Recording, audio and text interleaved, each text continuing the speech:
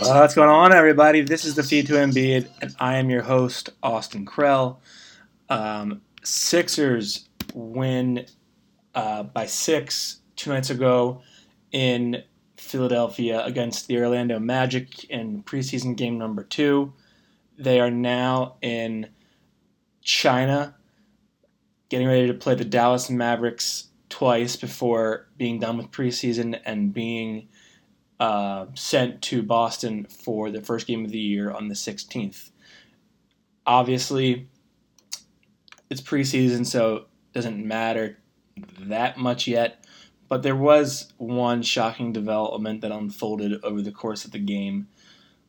Markelle Fultz started again, but I believe he took somewhere between 6 to 10 jump shots, I think. Maybe close to 8 to 10 jump shots. He shot 5 of 12, which was, I guess, encouraging. But he also took 4 3-pointers. He's never taken a 3-pointer before in his career. And to see him take a 3-pointer confidently was very encouraging. He actually made one of them, which was much more encouraging. It wasn't a pretty shot per se, but it was something to go off of nonetheless. It was something to work with, something to build on.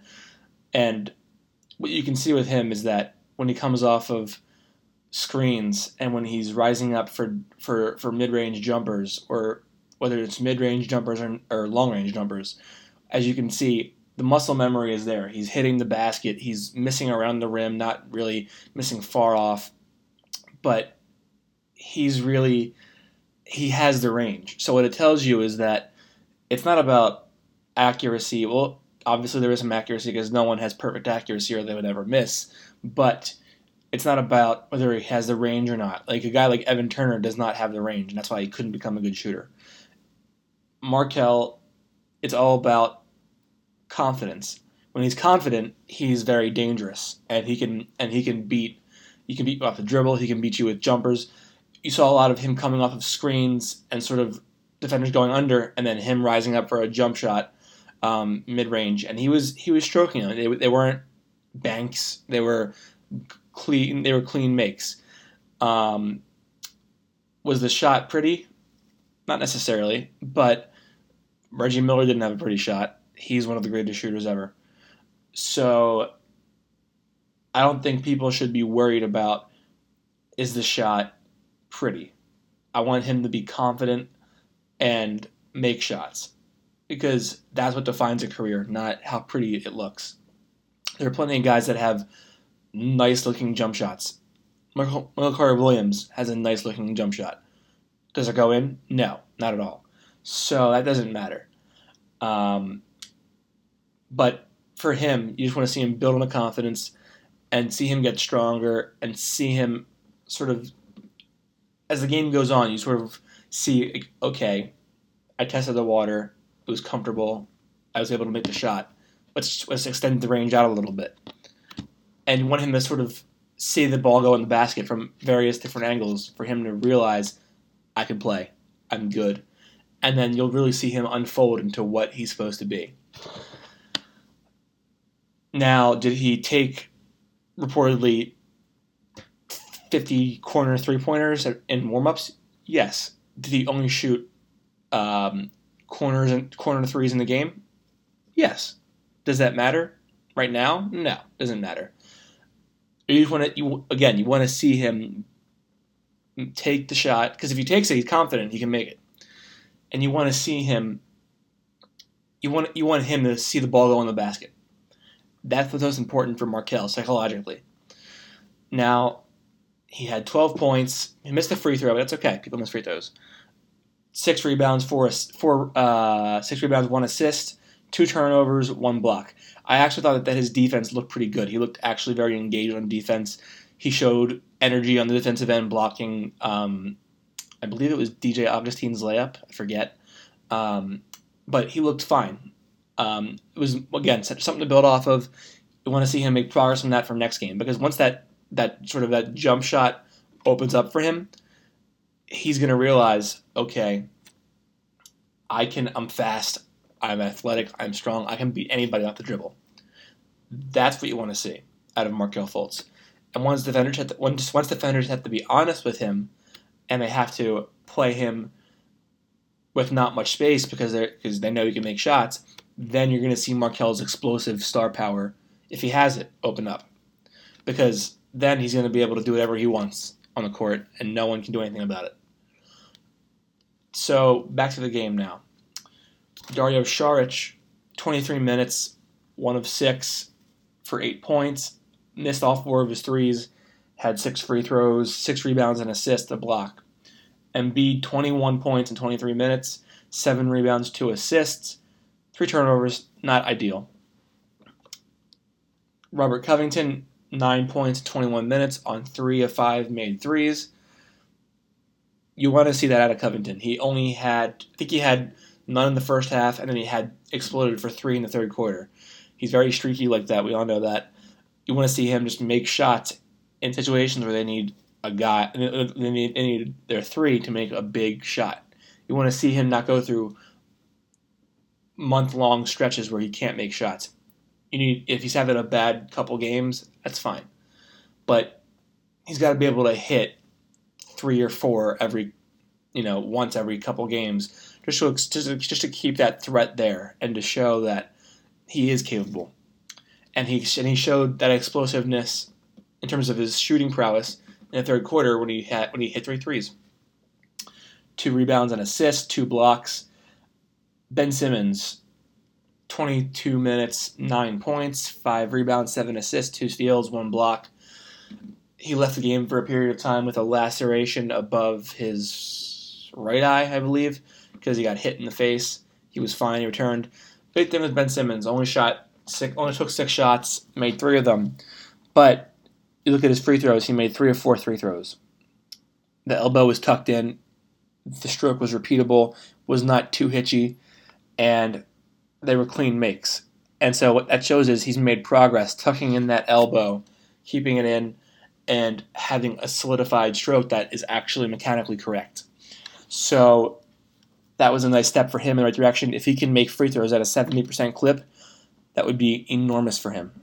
That would probably, if he attempts the same number of free throws per game this year as he did last year, and he shoots 70%, he would up his scoring average by 0.6 points from 15.8 to 16.4. It doesn't seem like a lot, but that adds up over 82 games. We already discussed Markelle Fultz, so we're going to move on. Furkan Korkmaz, 18 points in 19 minutes, 6 of 8 from the field, 3 of 5 made threes.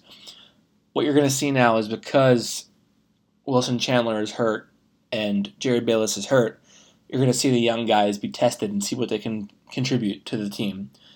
Maybe it's for the better because you can find new depth that you didn't realize you had, which can open up a whole new avenue for your team. Because if you can rely on one more player, that's a couple less minutes that your best players have to play, and therefore they can be that much more rested at the end of close games.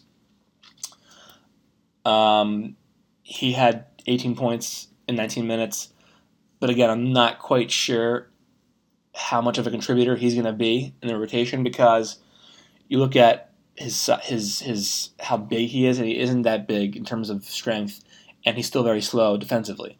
That's going to be a liability, and for a guy who you just don't know that much about, it's not worth sort of taking the risk and putting him in the rotation and having him cost you a game. J.J. Redick, 12 points in 17 minutes, 6 of 7 from the free throw line, 2 made threes. You're going to see him get more playing time, obviously, because he's just older, and you want to give Markelle some minutes and see what he can do, and see you sort of mix and match with the lineups. But Redick's going to play heavier minutes because he's a very valuable piece of this team, and he's one of the key weapons to your offense. He opens the floor. He keeps defenses from sort of caving in and blocking out the paint. Landry Shamet, I like him a lot. 12 points in 19 minutes on 2 of 4 from the three-point range, 4 of 4 from the free throw line. I thought he contributed valuable minutes. He's just a name to keep your eye on. Maybe he makes the rotation, maybe he doesn't. I'd probably bet on he doesn't make the rotation, but he's also a rookie and a late first rounder at that on a contending team. So I think there'll be games where he'll be called upon due to injury from someone else, and he'll contribute minutes. But I think a lot of the time you'll just see him kind of play spotty minutes in certain matchups or in certain situations. No one else really contributed that much. I did like what I saw out of Jonah Bolden, 4 points in 12 minutes. He does seem to have a nice 3-point range from the corner. His free throws are very much a work in progress because he's missing a lot of free throws. He's missed 4 of the 6 he's taken so far in the preseason. What I want to see out of him is less of this erratic play where he's sort of looks like he's spazzing out. You can't tell if it's. He sort of looks like he's never played basketball before and he's just learning how to play now. You want to see him to improve on his decision making and on his rotations on defense and on his shot selection. But very athletic, very big player. I'm not sure he'll ever be that big of a contributor on a contending team, but he's just a nice piece to have off your bench. Somebody who could give you a solid 6 minutes of game time, and can stretch the floor a little bit from the 4 spot. Michael Muscala, 18 minutes, 2 points, missed all of his 3-point shots, 7 rebounds. I do like what he brings in terms of energy, in terms of that stretching the floor ability. I'm not sure I like him as much as I like Ersan Ilyasova, but he's younger, so maybe he can provide you more defensive versatility. T.J. McConnell, 11 minutes, 2 points, 6 assists. I don't know why they're not playing him as much. It might be because they know what he is, and they know that they're going to utilize him, so they want to give the minutes to somebody else who they want to see more out of. But then again, you make the case for J.J. Redick or for Amir Johnson. So who knows why they're not playing him? So the Sixers win the game by 6 points, and obviously the big storyline is Markelle Fultz's jump shot. You go up to the Magic. Nick Vucevic had 20 points. Aaron Gordon had a very strong-looking 10 points. He made some very difficult shots. I think showcased some of that all-star potential that he has, but I'm not quite sure that he has the perimeter game that you need to be an all-star in this league. Jonathan Isaac left due to an ankle injury. He can't get his career on track, it seems, due to injury. DJ Augustine, 12 points. Evan Fournier, 3 points on 1 of 11.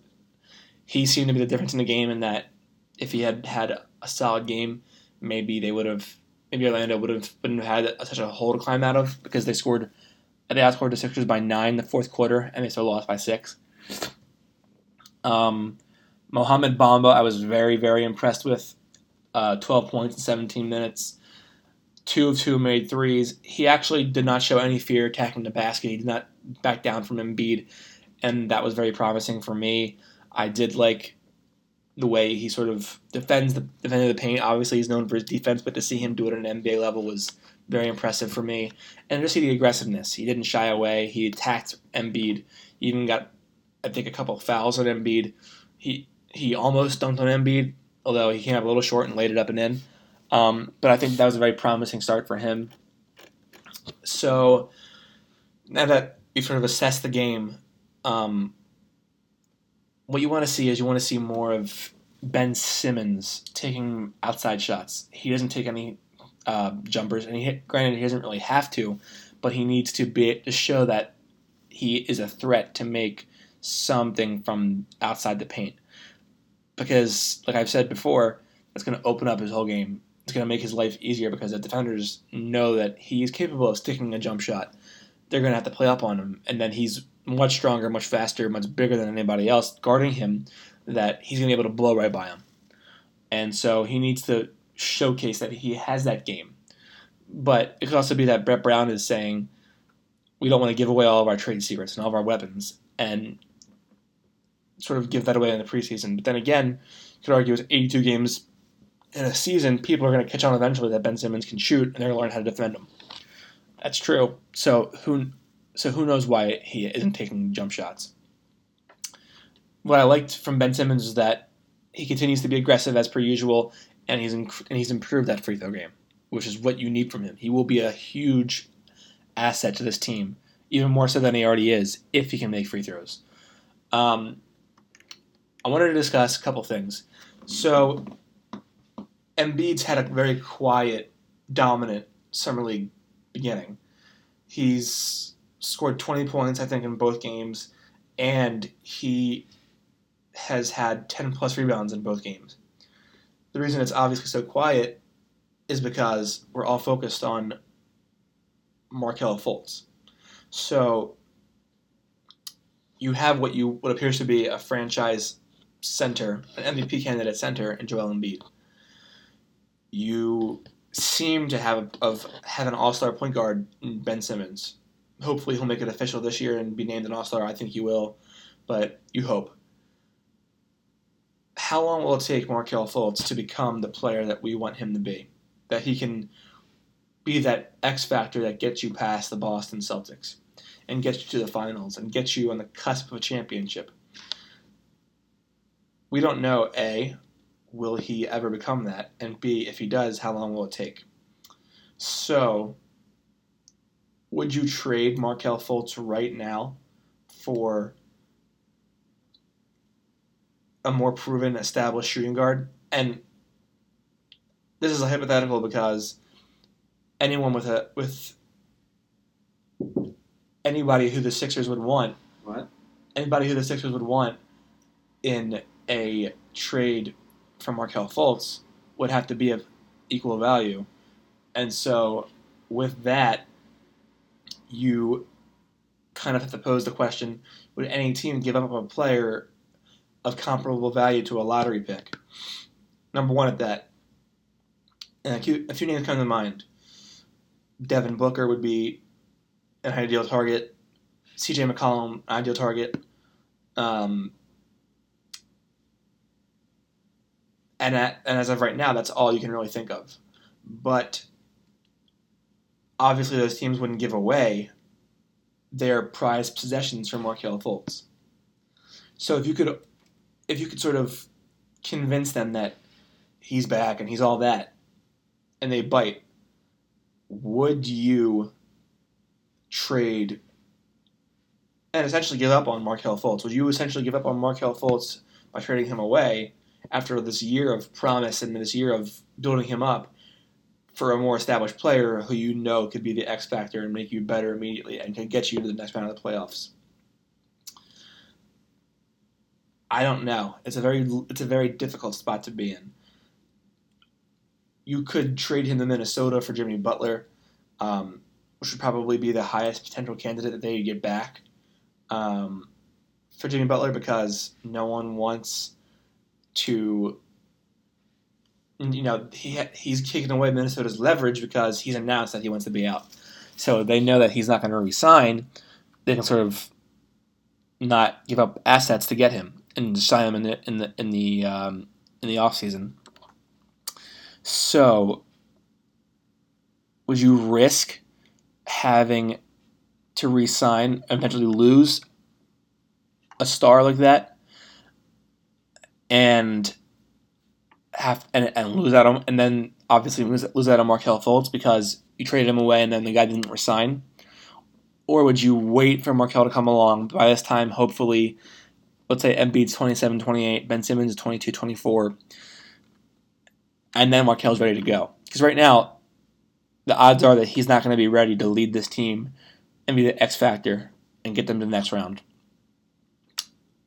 Maybe it'll be next year. Maybe it'll be 2 years from now. Maybe it'll be 3 years from now. Maybe it's never. So who knows? Last year, the line on the Sixers was 41 wins. They won 52 games. We weren't ready for that. We didn't think they were ready for that. They were ready for that. So we never know. Maybe he flipped a switch. He's ready to go this year.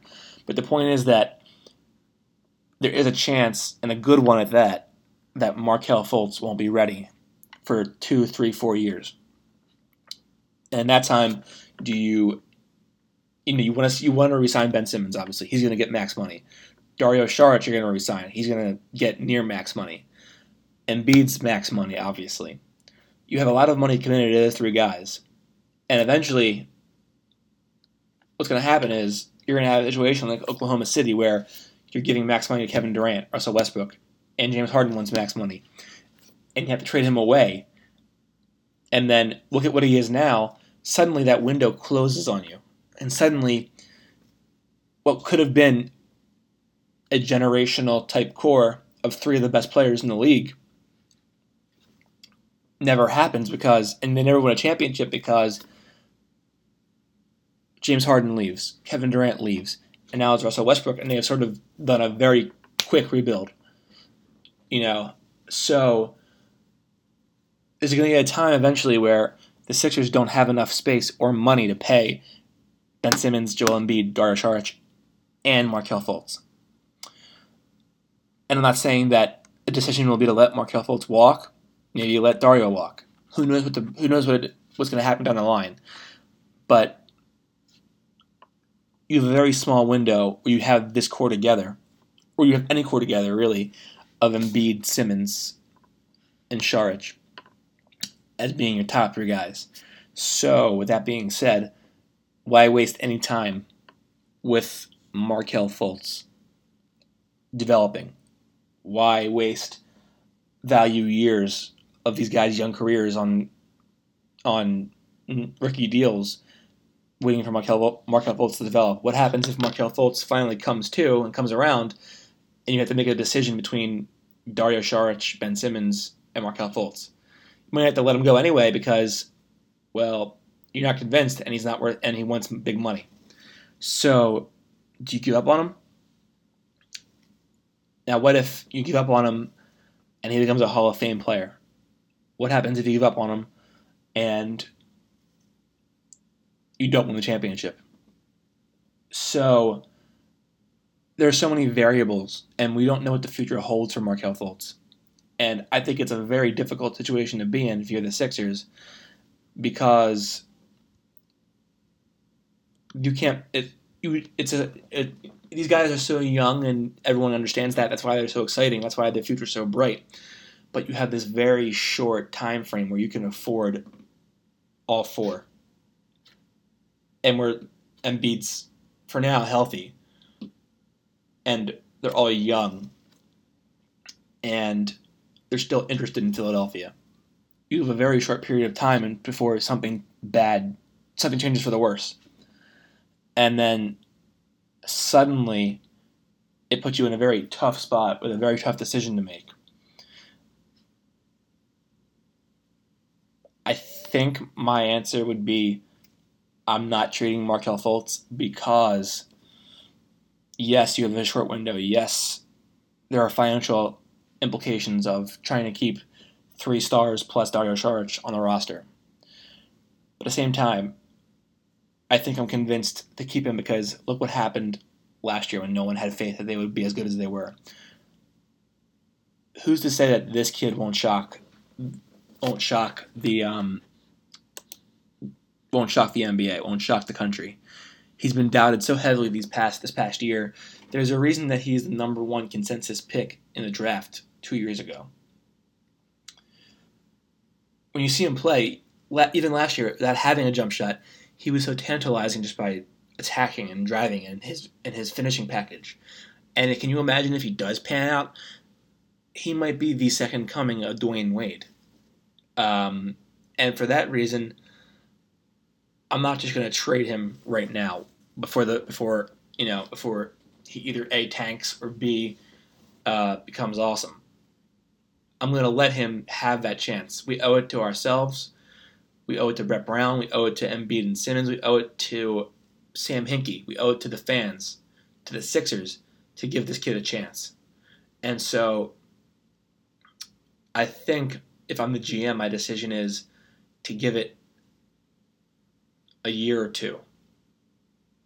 And of course, you run the risk of him just flatlining and then having no value. But I don't think anyone in the league is going to fall for, oh, we promise you he's ready to go. Oh, he's so, the jumper's back, he's good to go. No one's going to mortgage an already established shooting guard, which are not many that are upper echelon in the NBA. No one's gonna forego what is already promised to them and guaranteed to them for the chances of this kid becoming an all-star. So externally, that's one reason why, because I'm not sure people would bite on it. And B, I can't fathom the idea that all 30 GMs were wrong about one kid.